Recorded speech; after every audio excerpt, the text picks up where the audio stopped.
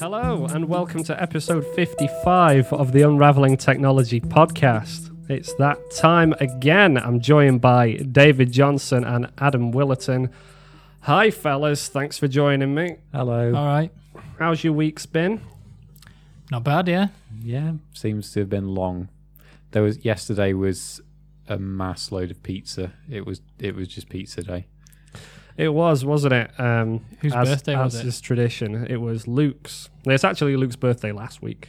This was belated pizza. We've got a backlog of pizza to get through. We've had the kitchen ripped out at work, and we christened it yesterday with the traditional birthday round of pizza, and then met up with some people from church in the evening and had yet more pizza. Oh, really? Was it more Domino's? It wasn't. It was Marks and Spencer's, I think. Oh. Well, at least you're getting your 5 a day anyway. Yeah. No, we were getting through the sort of mountain of pizza yesterday at lunch, and someone found a pizza we didn't even know was there. So then there was another whole pepperoni pizza to eat. And To be fair, it was one we didn't order. I think we ordered chicken strippers and potato wedges for Jason, who who famously doesn't like pizza. famously doesn't like melted cheese. I can kind of understand that. But yeah, they Domino's didn't deliver that, but they did deliver us a pepperoni pizza instead. So we had a pizza that didn't get eaten, and then they had to come back out with some more food. Dinner. Anyway, Breakfast. pizza day yesterday. Jealous. I can't really get my head around not enjoying cheese. Melted cheese. Well, I can. Have you ever eaten just melted cheese by itself? Yes. Have you? Yeah. Okay. Out of a cup? This is going to be really revealing about it, isn't it? Yeah, I Just feel like we know stick the it in a answer already. microwave. Well, Grate yeah. some cheese in a bowl. Stick in the microwave. I guess. I mean, I haven't done that for years, though. That just seems like, you've given up trying, really. Put it on toast or something, at least. Melted cheese is cheese in its best form, so... Yeah, it's not bad. I like cheese normally. I like melted cheese when it's on other things. I think I could see the sort of, you get the glistening layer of melted fat on top of it and stuff. The best part. Maybe not so appealing. Congealed cheese is not great. When you're talking cottage. No, like cheese. when you come to clean the grill out after you've done cheese on toast. That's not appealing. Well, we've talked about the sandwich maker machine thing, the toasty maker here that wasn't cleaned in months, and presumably when they ripped the kitchen out, that thing went as well. Well, apparently it had gone.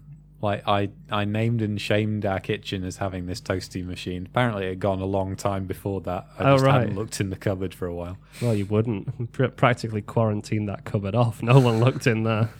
So some brave soul got rid of it. Well, thank you to them. The week's flown for me. Not really a long one. But then I've spent pretty much every evening this week painting a room. I work well. I think I work well under pressure. So we've been trying to get this box room at our house turned around, make it like a bit of a games room. So we went and ordered the carpet last weekend that's being fitted this weekend. So massive rush on to get it done throughout this week. And it's looking pretty good. I was telling David it's not particularly fulfilling to paint over a white wall with white paint because you don't really see your return on investment. But I was also saying how Dulux, is it? Somebody has released a white paint where when it goes on, it's pink. And then as it dries, it turns white. So you can see where you've painted. Have they marketed it as though like it's like a fun thing rather than just an accidental feature? I think the point of it is that you can see. Oh right, so you can see that you've painted the wall. Yeah, it's not for fun. It's like that mouthwash where you shake it and then. Yeah, that's what I mean. But that's not for fun either. That's what. Actually, I don't know. What mouthwash is this? That's what I mean. There's a mouthwash and it's two separate components. You have to shake it before you use it. But when you drink and spit it out, then it shows you. What is it? Is it all red? Yeah, it shows all the bacteria. All the bacteria comes out red. Oh, wow. Yeah. Which is good because you can see that it's working, but you're not going to go in for a second wash, are you? You're not going to go for a second. You're supposed to keep using it until you're spitting blue instead of red. Maybe. Which is a handy way to get through lots and lots of Listerine. Yeah. Buy some more. Yeah, it's probably just a good marketing ploy. Can I blow your mind? I've heard that mouthwash doesn't work. Really? I think Corsadil is like the only one that does work. That stuff's... I can imagine that stuff doing... Because it doesn't taste good. Oh, you can't eat anything for about... Oh, no, that's Listerine. Well, no, Corsadil as well. It's Oh, really? very, very strong, minty. Like, it feels like it's burning the surface off your tongue. Yeah. I mean, do you mouthwash and then rinse your mouth out? No, you're not supposed to do that. No, it's just like I can see it maybe not being effective if people didn't understand that you're not meant to wash your mouth afterwards. But apparently, when you're cleaning your teeth, you're not meant to wash your mouth out. No. You're meant to leave the toothpaste on for however long. Yeah. But that just seems wrong to me. Oh well, that's a good fact. There's got to be some kind of Kickstarter with some kind of dental hygiene. Oh, That's the there's challenge for next millions of week. them. That's the challenge for next week. That's what we want. Yeah, I don't know. I think we've kind of got there. Could maybe get people flossing more in this country. America, very big on flossing. Personally, but I don't know. Maybe it's only if you eat a lot of meat or something. It's weird, isn't it, that the American stereotype of Brits is that they've got bad teeth. Why? I think... It's because whitening and stuff's a big culture over there, isn't it? Yeah, I think... I'm sure I've read some statistic that says that we, as a nation, have healthier teeth than the Americans. But I think if you're an American, your definition of bad teeth is like not symmetrical and not white, and whereas we probably care more about whether they've got holes and fillings and things. Yeah, I haven't got either. My teeth are all over the place and they've got tons of fillings. So. Really? I had a brace when I was younger, so mine straightened out a bit. But I also had way more teeth than I needed, so I had quite a few taken out. Really? Yeah, there was like a couple of months where I had like 4 teeth taken out. It was a horror show. Yeah. Anyway, shall we? So this week I've just pulled a few stories. So the first one I've got is about Lyft overtaking Uber in the App Store following the Delete Uber campaign. Presumably, Adam, as a social media whiz kid, you were aware of the Delete Uber campaign? Yeah, and I don't actually think that Lyft overtook Uber in the App Store. I think it overtook it in weekly downloads. Right. Okay. For the first time ever. So like there's still more people downloaded Uber in the world, but for that 1 week, Lyft outnumbered Uber. Okay. But yeah. Do you know if things are back to kind of where they were before? I don't know. I'm not sure. I mean, I had a brief look because like the articles that I've read. Let's go through this. Let's go through this chronologically. Okay, so this was kind of this is a result of so the Trump administration's new ban on immigration into the US from certain Muslim countries, and the New York Taxi Workers Alliance basically put out a Facebook thing which says, quote, "Calling all drivers, yellow, Uber, everyone, do not pick up at JFK Airport tonight, Saturday, January 28th from 6 p.m. to 7 p.m. Yeah, it just says 6 m on my notes. I was like, oh, that could be a.m. Yeah, stand in solidarity with thousands protesting inhumane, unconstitutional ban of Muslim refugees and travellers." So there was this, as usual, there's been a Trump policy that has not gone down well with a lot of people. So this was going to be an effort to, a strike in a way. So Uber, for people who aren't aware, have this thing called surge pricing. It's probably something that normal taxi companies do as well, to be honest, which is based on demand to get to and from certain places. They will increase the estimated price of a journey. So if you're going somewhere earlier in the evening, it might cost you £7 to get somewhere, whereas, if it was 2 in the morning yeah, everyone's wanting to get a taxi home. Maybe you go to order the taxi and it'll say to you, "Oh, surge charging is in effect. You will pay 1.4 times your normal rate." So the reason for that is that if demand is high, there's less drivers on the road. Uber increased their price to encourage more drivers to go to work. Oh, right. Okay. So if they think, I can earn double the amount of money that I usually would, then I'm going to go and work and pick up because there's high demand, and that's what the reason behind it is. Mm-hmm. Okay, yeah, but that makes sense. Obviously, a lot of people are a little bit cynical about it and think that Uber just do it as and when they feel like it. Yeah. I think there was an app released at some point that would tell you, it would give you the radius for where you could move to avoid the surge charges. So I guess it must apply only to certain areas at certain times.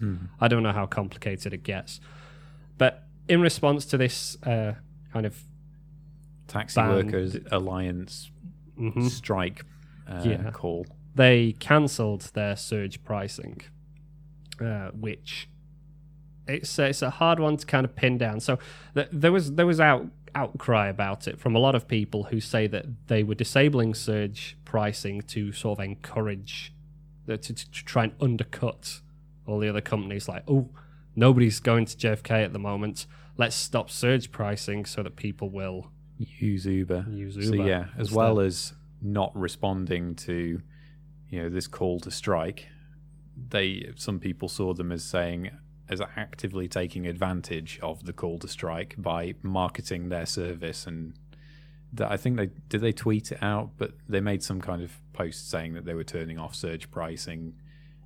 Yes, they did. So not a very popular move. No. So you then have a lot of sort of celebrities getting on board. There's a lot of disdain for this, and also because the Uber CEO is an economic advisor to Donald Trump. So's Elon Musk, for that matter. So I don't really know how much that really says anything. Maybe it's good having these kind of people on an economic board because they're more grounded. But as a result, you have all these celebrities who are jumping on and sort of pushing this delete Uber hashtag, getting people to delete their Uber app and take a picture of themselves deleting the Uber app. And as a result, Lyft sort of saw this boost, which allowed them to overtake Uber in the weekly downloads, if only temporarily. But it's kind of a damned if you do, damned if you don't situation, because if you... So they disabled surge pricing and they get accused of undercutting, but if they'd continued with surge pricing... Well, Uber's reason for disabling surge pricing is because they've been accused in the past, apparently, like in the wake of natural disasters, things like hurricanes and stuff, they've set surge pricing on, which customers have seen as a sort of, they're taking advantage of these natural disasters and people need to get somewhere, and now Uber have put the prices up. So apparently, supposedly, what they were doing by saying, hey, we've disabled surge pricing, was saying, don't worry guys, you can still get an Uber if you need to get home from JFK Airport between 6 and 7, then you can get an Uber and we're not even going to charge you extra. Yeah. But then again, there's the whole thing that Adam mentioned, which is that having surge pricing is a good incentive to get more drivers on the road. And if you're banning or if you turn off surge pricing, the idea being to give everyone an equal chance and an equal, saying we are still open for business, you've then got your drivers who aren't necessarily going where the money is anymore. Yeah. So if you've got forest fires and you suddenly need a load of Uber drivers up there to escort people away from the danger zone, you don't have surge pricing on, so the drivers might just go somewhere else where there's a bigger fare. They might not even know there's a problem. So I think that just highlights a massive flaw in the idea of surge pricing. If surge pricing genuinely is and solely is a tool for Uber to incentivize drivers to go to areas where they need more Uber drivers because there's more demand, then the problem is it directly impacts the people that need those cars.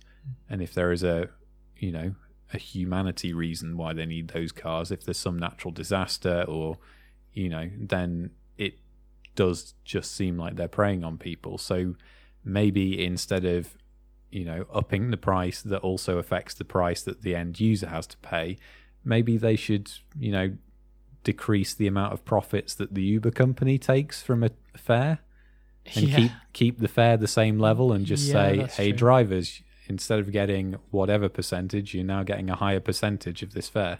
Yeah. Yeah, that's that just sounds massively sensical, doesn't it? But are they going to just throw profits away? But a lot of it's kind of public perception, isn't it? And would the public know about this? Yeah. Would they know this is going on? If it were my company, then I'd one be. Day, it might be. I'm not taking over Uber. I have strong opinions about Uber and their practices. They more keep of a Lyft man. I get it. Lyft is not in the UK, unfortunately. That explains why I couldn't find it. Yeah. Uber keep screwing up, usually in the sort of leaking customer data or misusing customer data points. Right. But yeah, I'm not a fan. But anyway, I was, if it were me, you'd keep the surge pricing for just your kind of average, hey, everybody's spilling out of the clubs, so we need more drivers on the streets. So hey, if you're gonna decide that you want to leave the club at the same time as everybody else, then there's more supply and demand rules. You're going to have to pay more. That seems reasonable to me. But in the instances of there being some kind of natural disaster or something like that, and there's a lot of people and we need to get them out of this area quick, then maybe you have an alternate way of incentivizing drivers, which involves cutting your profits. Yeah. And I think that would have been something useful here, especially because you've got, if you're taking the JFK situation into account, you've got a few planefuls of people who are angry, tired, frustrated at an airport. I saw an absolute burn from someone on this Facebook group that had a funny comment about how the crowds at the JFK terminals were larger than the ones at Trump's inauguration. But you've got this sort of high tension situation, and maybe people understand the protest, but airports are stressful environments. They just want to get home.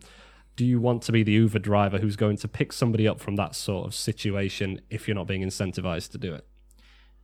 Right, but the issue is, though, that they've crossed the picket line. So the point is that they were striking because they disagreed. So it's not really about whether or not it's convenient for passengers. The point of the strike was it is inconvenient for air passengers. Yeah. Mm-hmm. So the fact that Uber kind of like broke rank. Yeah, they were specifically named.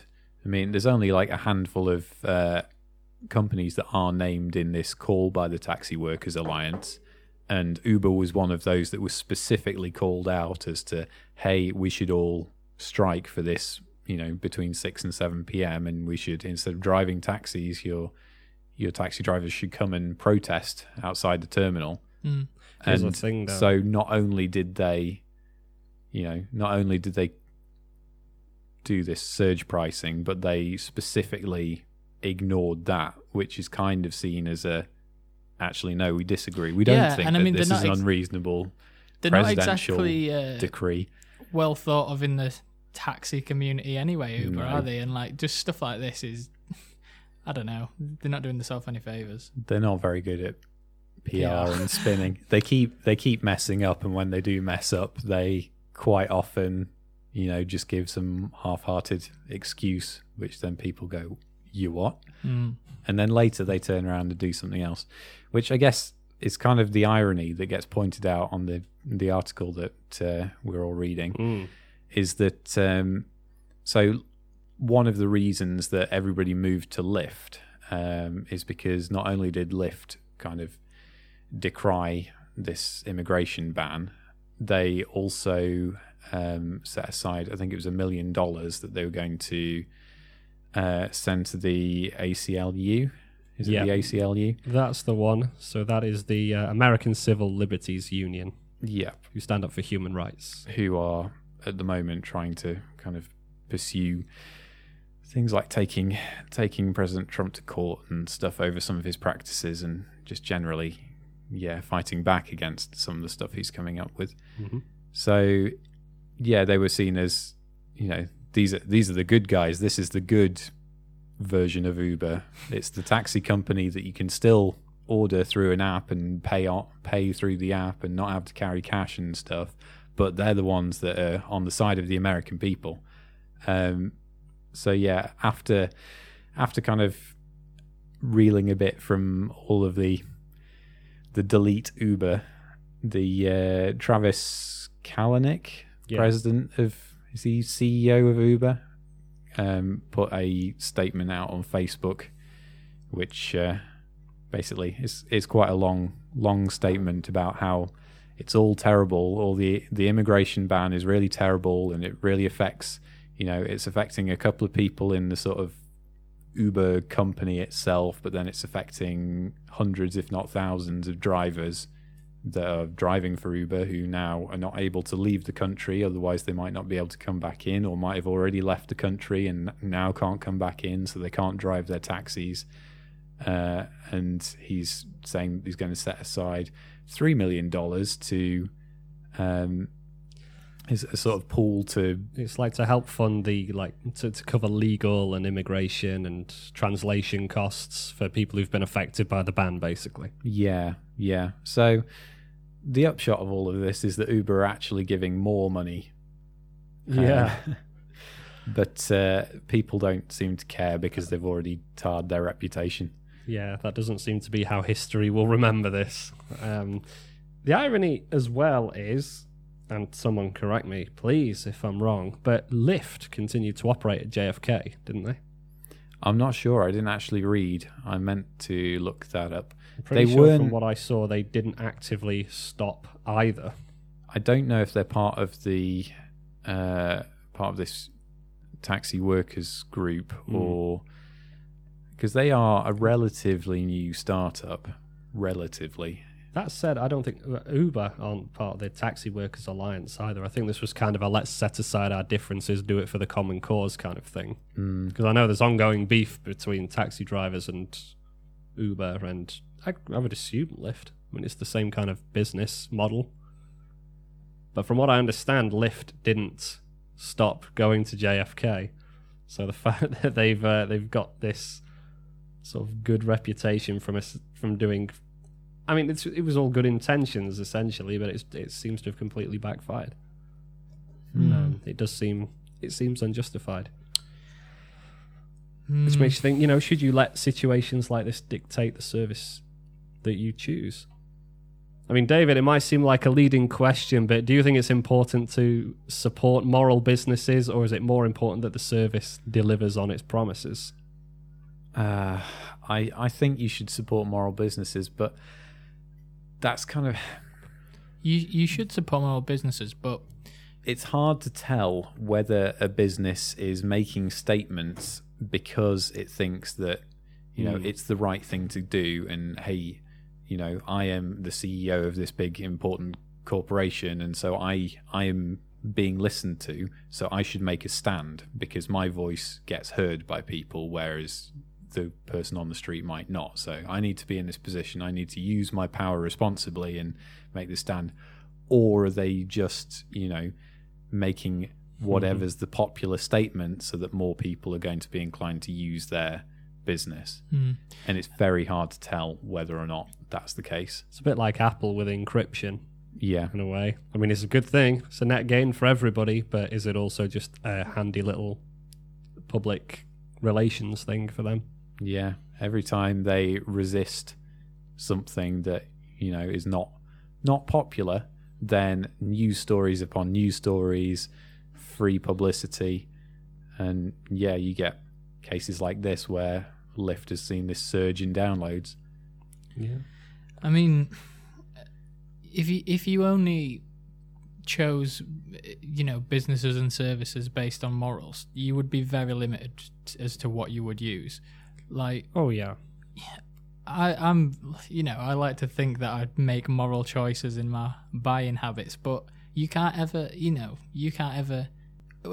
unless you grow your own food in your back garden and make your own house and live off the land, and you're gonna come across some some companies that are morally questionable. And I mean, like you were it's saying more about, about- like you were saying, yeah. Apple, they on one hand they're like all for encryption, but they've lots of controversy with the conflict minerals. They use conflict minerals to make Okay. the electronic components in the phones. Right. So, every company's morally questionable in some area, but Yeah, it's about how. it's like how and I'm sure lots of people who delete Uber will eventually come to a point where they're stranded and the only option is to get an Uber, and I'm sure they will re-download it and use it.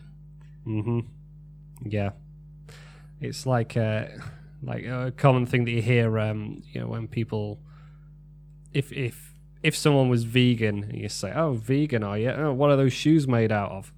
Things like that. And it's not so much like I'm absolutely 100% not going to have anything to do with animals. It's like I'm making the effort. I'm making a concerted effort. I think a lot of the time it's where there's a choice, I will choose this option. Yeah. So, for instance, where there's a choice between Uber and Lyft, they might decide, oh, well, I think Lyft is a more moral company, so I'm going to give them my business. But as you say, if Uber is the only taxi company that is going to pick me up at this location at this time when I don't have any cash, then I think a lot of people will come down on, There's got to be, in order for people to make moral decisions, I think a lot of the time for a lot of people, there has to be an alternative that is almost, if not as convenient for them. Yeah, I doubt very few people are going to walk home instead of get an Uber. Mostly because it's what effect is that going to have? A few people, and I know this is probably a bad way of looking at it, but if a few people, stick it to the man, then what change is that really going to make? In the long scheme of things, and that's how a lot of people would think about it. Yeah, you need a hashtag to get behind. That's it. Absolutely. Hashtag. I've forgotten what it was. Delete Uber. Well, that was an effective hashtag, wasn't it? I mean, as well, you sort of feel like as every day passes, you have less and less control over your own life. So you want to be able to feel like you contribute in some way. Yeah, you got a bit of agency, and if that's which app am I going to delete today? Hey, it's something. It's a start. Good talk. Right. Okay, so next story I've got is it's an article from the register.co.uk about a website called GitLab. So people probably... Do you want to explain what Git is before everybody? You know what? I had to have a bit of a Google, to be honest. But, I have no idea, so this is going to be an interesting Okay, right. So in the Internet Lexicon, a Git repository... so Git in itself... it's all about version tracking, isn't it? So when you're talking about software, it's used by a lot of programmers, especially when collaborating, because the whole thing is about version control and change and keeping track of what you've done. Yeah. When you're writing a program, either just on your own, if you're, fancy and want to, it's probably good practice, or more commonly when you're working on software with a bunch of other people, you kind of store your code in a central location, and in order to make changes, you don't just go in and edit the source code that's stored on some share somewhere and go, hey Joe, are you writing to the source code? No, okay, I'll put my bit in and then I'll save it and then you put your bit in. What you do is you check bits. You have it stored in this central repository, and you check bits of the program out and make your changes, and then push them back into the repository with a note saying what you've done. And the repository keeps this kind of record of all the changes, so that if you break something, you can go back to a version where the thing wasn't broken anymore, and then you can figure out which code changed and fix it. And you got all this backup and all these versions, and you can keep track of bugs in the code and things like that, and share the code between lots of people, lots of developers. And Git is a common used tool for that. It's a term for, I don't know if it's an acronym or what. I didn't delve that deep, but that's what it is in essence. And you've got a couple, like the one that people would probably have heard of if they'd heard of any would be GitHub. That's like one of the big ones of these sites. GitLab is another one. It's a bit more recent. It's more of a startup. But yeah, the irony is that it's all about version control, keeping track of changes, keeping backups of data. And unfortunately for GitLab, they suffered a bit of data loss yesterday, I think it was. And that's kind of what makes this ironic. So they put out a tweet in the early morning of February 1st, yesterday, saying, "We accidentally deleted production data and might have to restore from backup." And then they attached a Google Doc, which they said they would live update with information about all this data that they lost and how they were going to recover it. And this is what the Register article focuses on, because they had 5 backup solutions to keep all of this data backed up to prevent this kind of thing from happening, and all 5 of them failed. So, and now I'll say this off the bat for them. So looking at the document, you really have to admire their transparency. Have you had a look at the document, Dave? Yeah, I read through it and understood a fraction of it. Yeah. It's very Linuxy. Yeah, that might be part of it, just to sort of obfuscate, throw information around. But it's really, really transparent. They've even got at the top of it, they had a link to a YouTube live, which has them apparently debating and problem solving the issue in real time. So you can imagine if this kind of thing happened in other companies, they'd go into a damage control. Essentially, they'd say, "We are working on this, we'll provide updates." And then they go into a back room and all start swearing and screaming at each other, like, what do we do? What do we do? Whereas in this case, they just kind of completely opened up the process and put it out there, which you can admire. That takes real guts. People don't like to think of companies as fallible, especially when dealing with important data. But they did that, and they've had 2 schools of thought saying it was good and it was nice to see that transparency. Others saying it just kind of served to show the incompetence of the whole affair and what was going on. And the document outlines here the reasons that it all failed. So I'll just briefly go through them. I've kind of cut them down to their basis aspects so it kind of makes sense. So number 1, so snapshots, which is where you take a copy of all the data in real time, are by default only taken every 24 hours. And they happened to run one manually about 6 hours prior to the outage. So that was the closest backup they had, was 6 hours previous. Number 2, the regular backups seem to also only be taken once every 24 hours, though we've not yet been able to figure out where they are stored. And according to one of the people who was investigating, these don't appear to be working, and they produce files only a few bytes in size. Number 3, their disk snapshots in Azure, which is Microsoft's cloud servers, are enabled for the file servers but not for the database servers. Number 4, the synchronization process removes webhooks, which I had to look up. It's like little HTTP sign posts things. Essentially, they said unless we pull these from a regular backup, they will be lost. Number 5, the replication procedure is super fragile, prone to error, relies on a handful of random shell scripts, and is badly documented. This is information they've conveyed outwards to the world. This isn't like a leaked document.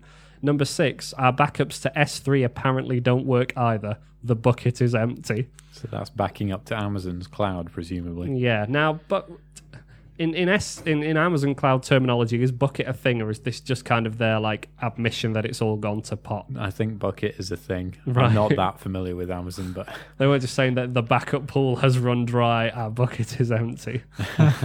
And then the last point they have is we don't have a solid alerting or paging for when backups fail, and we are seeing this in the dev host 2 now. And then they finish off by saying, so in other words, out of 5 backup and replication techniques deployed, none are working reliably or set up in the first place. We're now restoring a backup from 6 hours ago. How about that? Did we cover the reason that this problem occurred in the first place? We didn't. Do you want to take us on that little adventure? It's the stuff of nightmares, because I feel like I've been in similar situations before where, I mean, hopefully the backups would have saved us because we, are pretty good at checking those. Yeah. But it was basically a engineer from the Netherlands, I think, working on the databases and trying to sort their way through stuff. And there's a kind of quite in-depth, or quite complicated anyway, list of all the different steps he was taking and trying to figure out, trying to do this, and then this wasn't working, and so he tried to do that and stuff. And it's kind of like a timeline from 5 o'clock till 9 o'clock. He's trying to do a bunch of things, and then from 9 o'clock, and then 10 o'clock, and then 11 o'clock. And it's like, I've been there. I've been trying to fix a problem that you think is going to take, an hour, and just spirals into an entire night's worth of stuff. Mm-hmm. But at a sort of 11 o'clock-ish, he comes to the conclusion that, he's got this new database and he thinks there's a problem with it.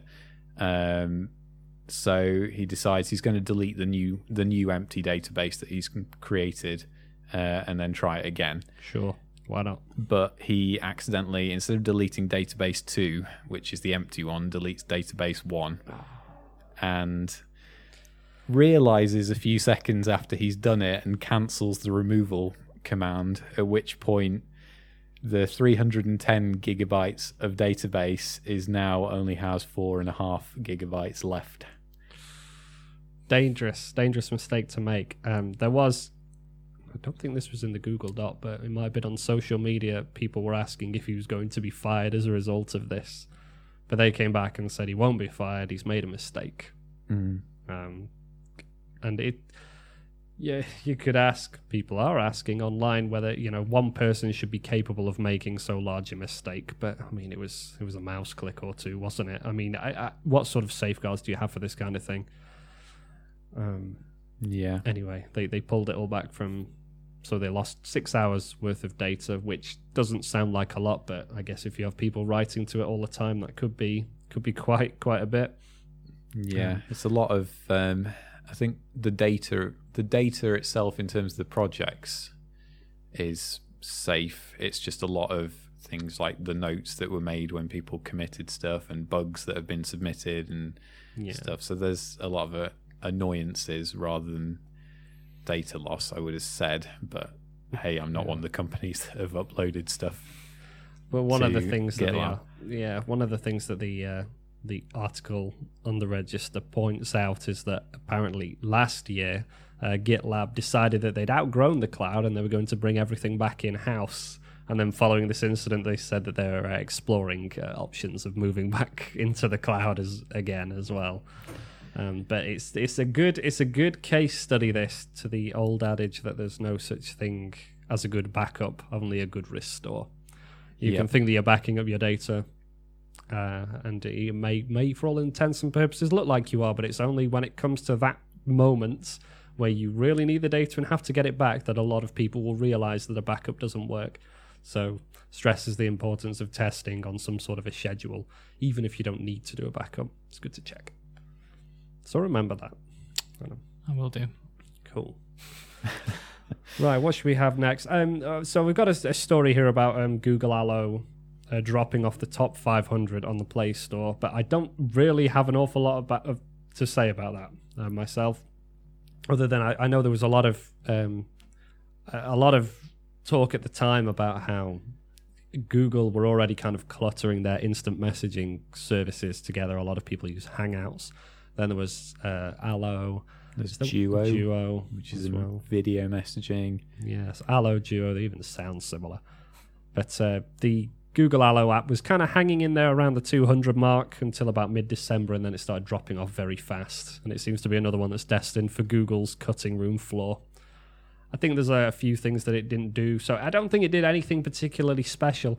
If I was to guess, I'd say it was kind of more, if anything, of a prototype or a showcasing of the Google Assistant. That seems to be its main selling point. So, yeah, because is the Google Assistant now in more Android phones? I don't know. I don't know if it's still just in the Pixel or not. Yeah, because like the big selling point of, or one of the big selling points of the Pixel, one of the key points on their advert that I keep getting shown every other YouTube video I watch. I keep seeing it as well. A Yeah. part of me's kind of coming around to the idea of the Pixel. It's working. The adverts are working. They're doing it. As somebody who owns one, I feel like I don't really need to be advertised at, although it does make me, it makes me feel good about my purchase. You just stay in that little echo chamber of yours over there. Yeah, it's like, yeah, my phone is new enough to not have a version number. But yeah, Google Assistant is on the Pixel just anyway, and I imagine if it's not already, it's coming to Android phones in later versions of Android. So kind of the only special thing about Google Allo was that, as far as I could make out. I mean, you can send pictures and things to each other, but there's so many different messaging apps where you can already do that kind of thing anyway. It's just another one that people have to download. Yeah. What is it about messaging apps, do you think, that makes them successful? Is it, and like why do you think that failed? Was it the fact that the features weren't good enough, or that it wasn't marketed properly, or? I think it's a mix. I mean, there's nothing Like, say amazing I think about, you need say, a killer feature. But what's WhatsApp's backgrounds. and I think it's all about who you communicate with, really. Yeah, because I use some Facebook Messenger mostly, but there's nothing outstanding about it apart from that way you can put the little filters on people, make them look like they're wearing glasses when they're not. So certain people I will only speak to on Facebook Messenger, certain people only on WhatsApp, and some on just normal messaging. But like, why? What is it about that draws some people to? Because it's only with choice that you can make a moral decision about which messaging app you want to use, Adam. I guess you wanted this. Things like Facebook Messenger are tarred by Facebook. So there's a lot of people out there that are very anti-Facebook or would like to avoid using Facebook if at all possible. So maybe, they see WhatsApp as something that, I can get a lot of people together in a messaging app and message all of them at the same time. But at the same which time, I can't do through text messages or. At the same that time, kind of thing. everyone's on Facebook. Everyone, even you, though you don't like to admit it. Maybe it's just a way of. And you have to pay a yearly fee for WhatsApp as well. Do you? Yeah. It wasn't that just like the initial people who had it? Did they get grandfathered into some kind of never having to pay thing? You get it free for 1 year, and then after that you have to pay Right. 69 or whatever it is a year. 79. Yeah, 99 now, won't it? Oh, we know it. It's interesting you say that a lot of people wouldn't use Messenger because of the Facebook branding, because it feels like more and more they've tried to spin Messenger out into its own thing. Yeah. Like if you can no longer get to messages on the Facebook app, it will now throw you out to the other app. I think there's just that reminder of, Facebook is watching. And when you're talking to your friends, Facebook's making notes about the products and the things that you're talking about, and then they're going to use that to advertise at you. I wonder if if I'm just going to have a look at the page on the Apple Store for Messenger, I'm just going to see if there's any reference to Facebook in there. Because I wonder if they've totally separated it now. I think the app is called Messenger now, isn't it? Yeah. Yeah. But yeah, I don't think there was the killer feature. So the killer feature, the one big headline thing really was the Google Assistant. And that's not really part of messaging as such. That's more just, I can talk to this assistant that isn't, it doesn't do a huge amount more than Siri or Google Now did. So it's not really something I'm going to launch an entire separate app to use. It's funny, the only time they mention Facebook in the blurb is to say that it's not just for Facebook friends. So yeah, there is some distancing going on there. I mean, it says the app's made by Facebook Inc., but they can't really get away from that unless they did some kind of front, another company that's a front for it. But to answer the other half of the question, I think they also have Google are very bad at advertising certain things. there's a lot of them. They come up with some product and then they announce it, and then they don't really push it, and they just kind of wait for people to take it and run with it. And if people don't, then they don't market it or anything, and then it just kind of dies by the wayside.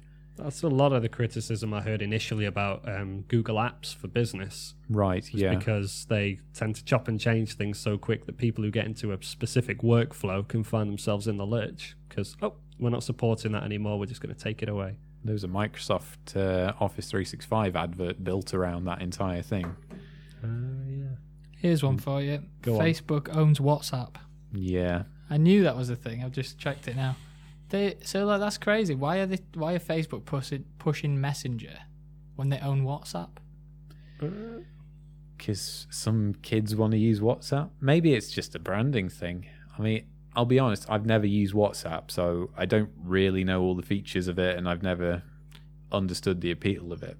But maybe it's just like the kids think, Facebook's a thing for my parents. I don't want to be on Facebook. But WhatsApp, that's all the kids in the school playground are using WhatsApp. Let's use WhatsApp instead. And the fact that Facebook owns it doesn't necessarily mean anything to them because they don't know that Facebook owns it, or they're not against Facebook so much as they're against Facebook branding.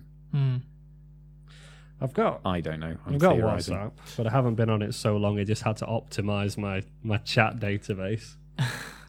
It's the only when I come on here that I find messages that have been sent me that I never realised. I got a message off Matt upstairs, Matt Richards, just saying bar. That's it. I've no context for that. What, bar like a sheep or bar like a BAR? Oh, okay. But I never told him to communicate with me through WhatsApp. Maybe he wanted to go for a drink with you. Maybe. And because he I was never use testing the waters, WhatsApp, which messaging services are best to hit contact all Joe of on. them and see which one I'll respond on. Yeah. Anyway, it remains to be seen what happens with Allo, but it sounds like it might just be another project in the dust. It came on my phone. I have never opened it. Oh. Okay, well, put some time aside so it can optimize the database when you do open it. Okay, and the last story we've got today is about a man's pacemaker data that was used to incriminate him. So this is from an article on a website called networkworld.com. I'm sure we've discussed this before on this podcast, how the Fifth Amendment relates to technology. So Fifth Amendment, for everyone who doesn't know, just taking the snippet that's relevant here, the Fifth Amendment protects criminal defendants from having to testify if they may incriminate themselves through the technology. So you don't have to grass yourself up, essentially. So this story here is about a house fire that happened in Ohio, September of last year. So you've got a homeowner, a 59-year-old man, who gets charged with felony aggravated arson and insurance fraud because his house that's worth $400,000 goes up in flames. And there's evidence looking at it that the fire started in multiple locations. Basically, they started investigating, I think, because his story of what happened and what he'd seen didn't seem to match up with what the fire investigators found. Yeah. And so one of the things that he said was that in his statement, he said that he got everyone out of the house and then he packed his suitcases and he broke the glass from the bedroom window with his walking stick. So he's got a walking stick as well. And he threw it all out the window. It doesn't mention in the article if he went out after it, but presumably if there was a fire, then maybe you would have to exit through the window. Mm-hmm. Anywho, as part of this investigation, it was also revealed that he has an artificial heart, so a pacemaker. And what the authorities did was they went and got a warrant to get info from the pacemaker. And what they wanted to know was his heart rate, pacer demand, and cardiac rhythm before, during, and after the fire. And they had a cardiologist who had a look at all this information and decided that it was highly improbable that Mr. Compton, the man in question, would have been able to collect, pack, and remove the number of items from the house, exit his bedroom window, and carry numerous large and heavy items to the front of his residence during the short period of time that he was indicated due to his medical conditions. So what they're saying is he couldn't pack his bags, he couldn't get all of his suitcases together and then throw them out the window. According to what his pacemaker says, it wouldn't have been possible for him to do that. I would have thought with this information you'd look for kind of the heart rate, at that moment. Yeah. But I suppose even if you were doing this as insurance fraud, your heart rate would go up because you're thinking, this is it. I'm committing. I'm lighting the fuse. I think the implication is when you read the headline that, they went over his heart rate data and figured out that this is a calm, relaxed man. This is not a man that is woken up in the middle of the night and frantically evacuated everyone from his house and smashed windows and thrown luggage around and stuff. When you actually read the statement from the cardiologist, it seems to be more about due to his health, this guy couldn't have done that.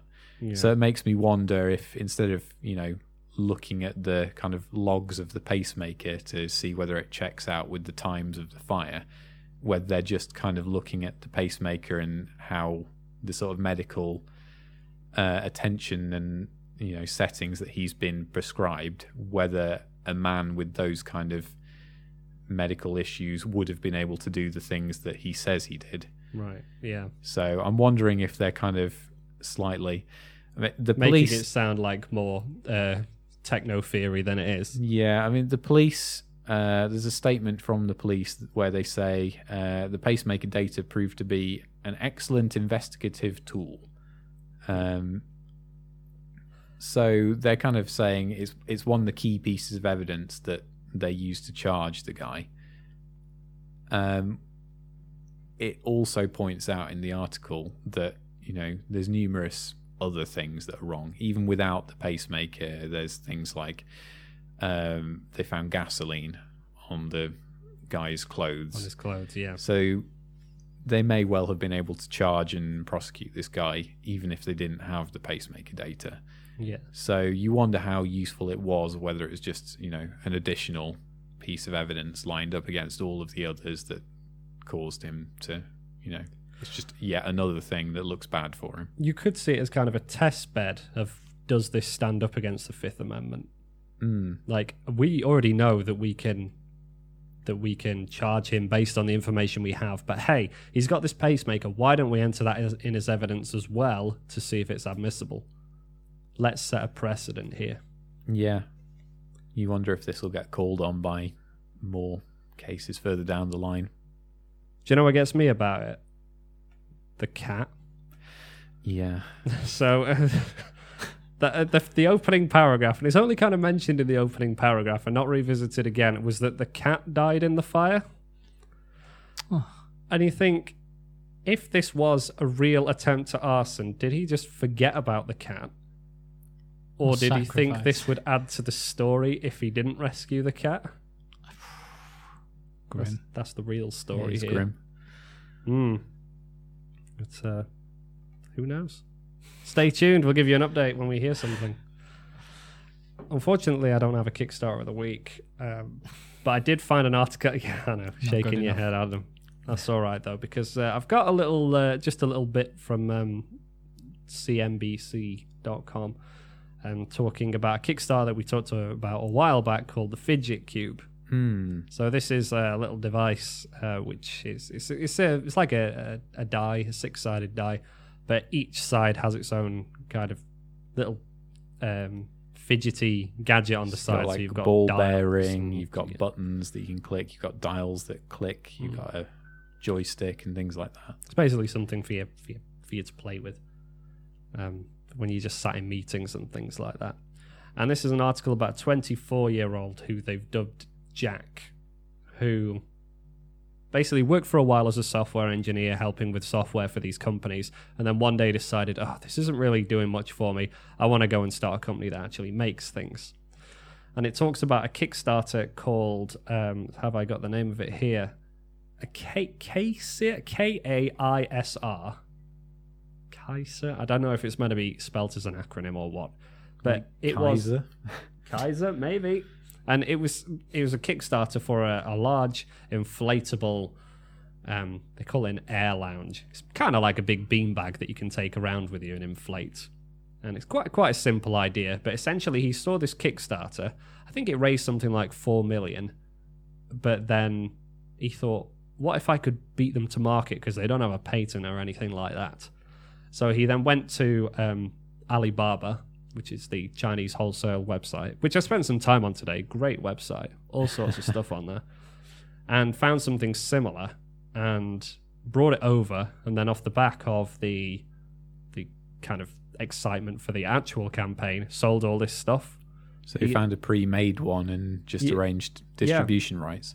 Yeah, and sort of, and not even that, he kind of turned up at festivals, outdoor concerts, places where people would want this kind of stuff, and just kind of sold it to him there and then. Wow. And made a good deal of money off it. And then he thought, oh, this is really good. And so he sort of tested the market for a while. And then a little while later, you get this Kickstarter that's in one of the top 10 Kickstarters of all time in terms of sort of money generated, and that was the Fidget Cube, which we talked about. And as you and me know, David, these things are already out on the market, if not necessarily the Kickstarter, because you can go on Amazon right now and you can buy a Fidget Cube, except it's not called a Fidget Cube, it's called I can't remember. I didn't have it written down. It's basically like the knockoff version of the Fidget. Version. It's called I don't know, the Scratch Cube or the something cube. Stress Cube, that's the one. And you can already get your hands on these things. What was interesting, actually, is that the Kaiser, or whatever it was called, their Kickstarter folded eventually, just because they got into some scrap about manufacturing costs or something like that. So it was only the unofficial version that came to market. But we've played with one of the knockoff ones, haven't we? Yeah, because the problem with the Fidget Cube is that I don't think, at least the last time I checked in, they had not released them yet. They were having problems, and that seems to be the Kickstarter way, unfortunately. Yeah, so you got all these people that backed this product, got excited about this product, demonstrated that there was a market for this product, and then the company that was supposed to be making it didn't make it quick enough, and then you've got all these knockoffs jumping in place.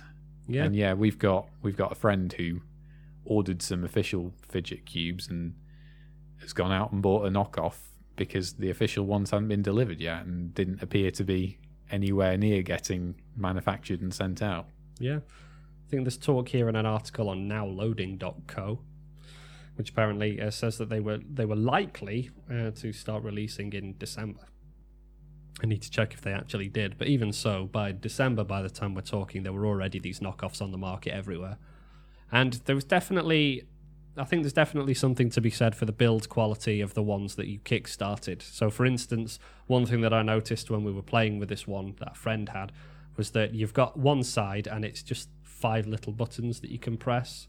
And in the kickstarted version, 3 of those buttons clicked, 2 of them didn't. 2 of them were just silent buttons. Whereas in the one that we saw, I think all of the buttons clicked. Yeah. So there's some differences. Corners cut, which you kind of expect if you're buying this sort of Chinese wholesale stuff. But still, yeah, I just thought that was interesting because I did see them all over Amazon. I thought these don't look like the official ones, and that's kind of the story behind it. I think he made $345,000 off them. Nice. Yeah. So there you go. Right, that'll do it, I think. Let us end our podcast. If anyone would like to send us an email, you know by now where to find us. Send us an email at podcast@unravellingtechnology.co.uk, or you can reach out to us on Twitter at unravellingtech. Did you use the phrase reach out? I did. Please reach out to us. Oh dear. That's the very end business thing, isn't it? Speak. Very, very business speak. I'm sorry. Let me try and make it cooler for the kids. Hit us up on Twitter. I feel like I always say hit us up on Twitter. I want to go for something else.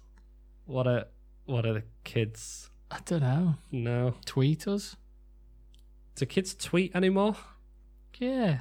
Yeah. That's what the name is. You tweet someone, don't you? Maybe we should get an Instagram.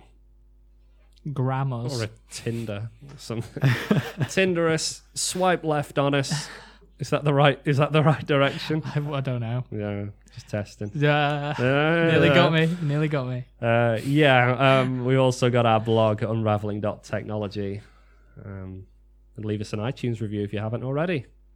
That's it. I feel like you didn't really commit to that, Joe. You were just like, yeah. Did you actually say our Twitter address? Or did I distract you? Yeah, I said it. Pretty sure I said it. Say it again. Go on then. You can hit us up on Twitter at Unravelling Tech. Thank you very much for listening from me, David, and Adam. We'll talk to you next week. Goodbye. Bye. Bye.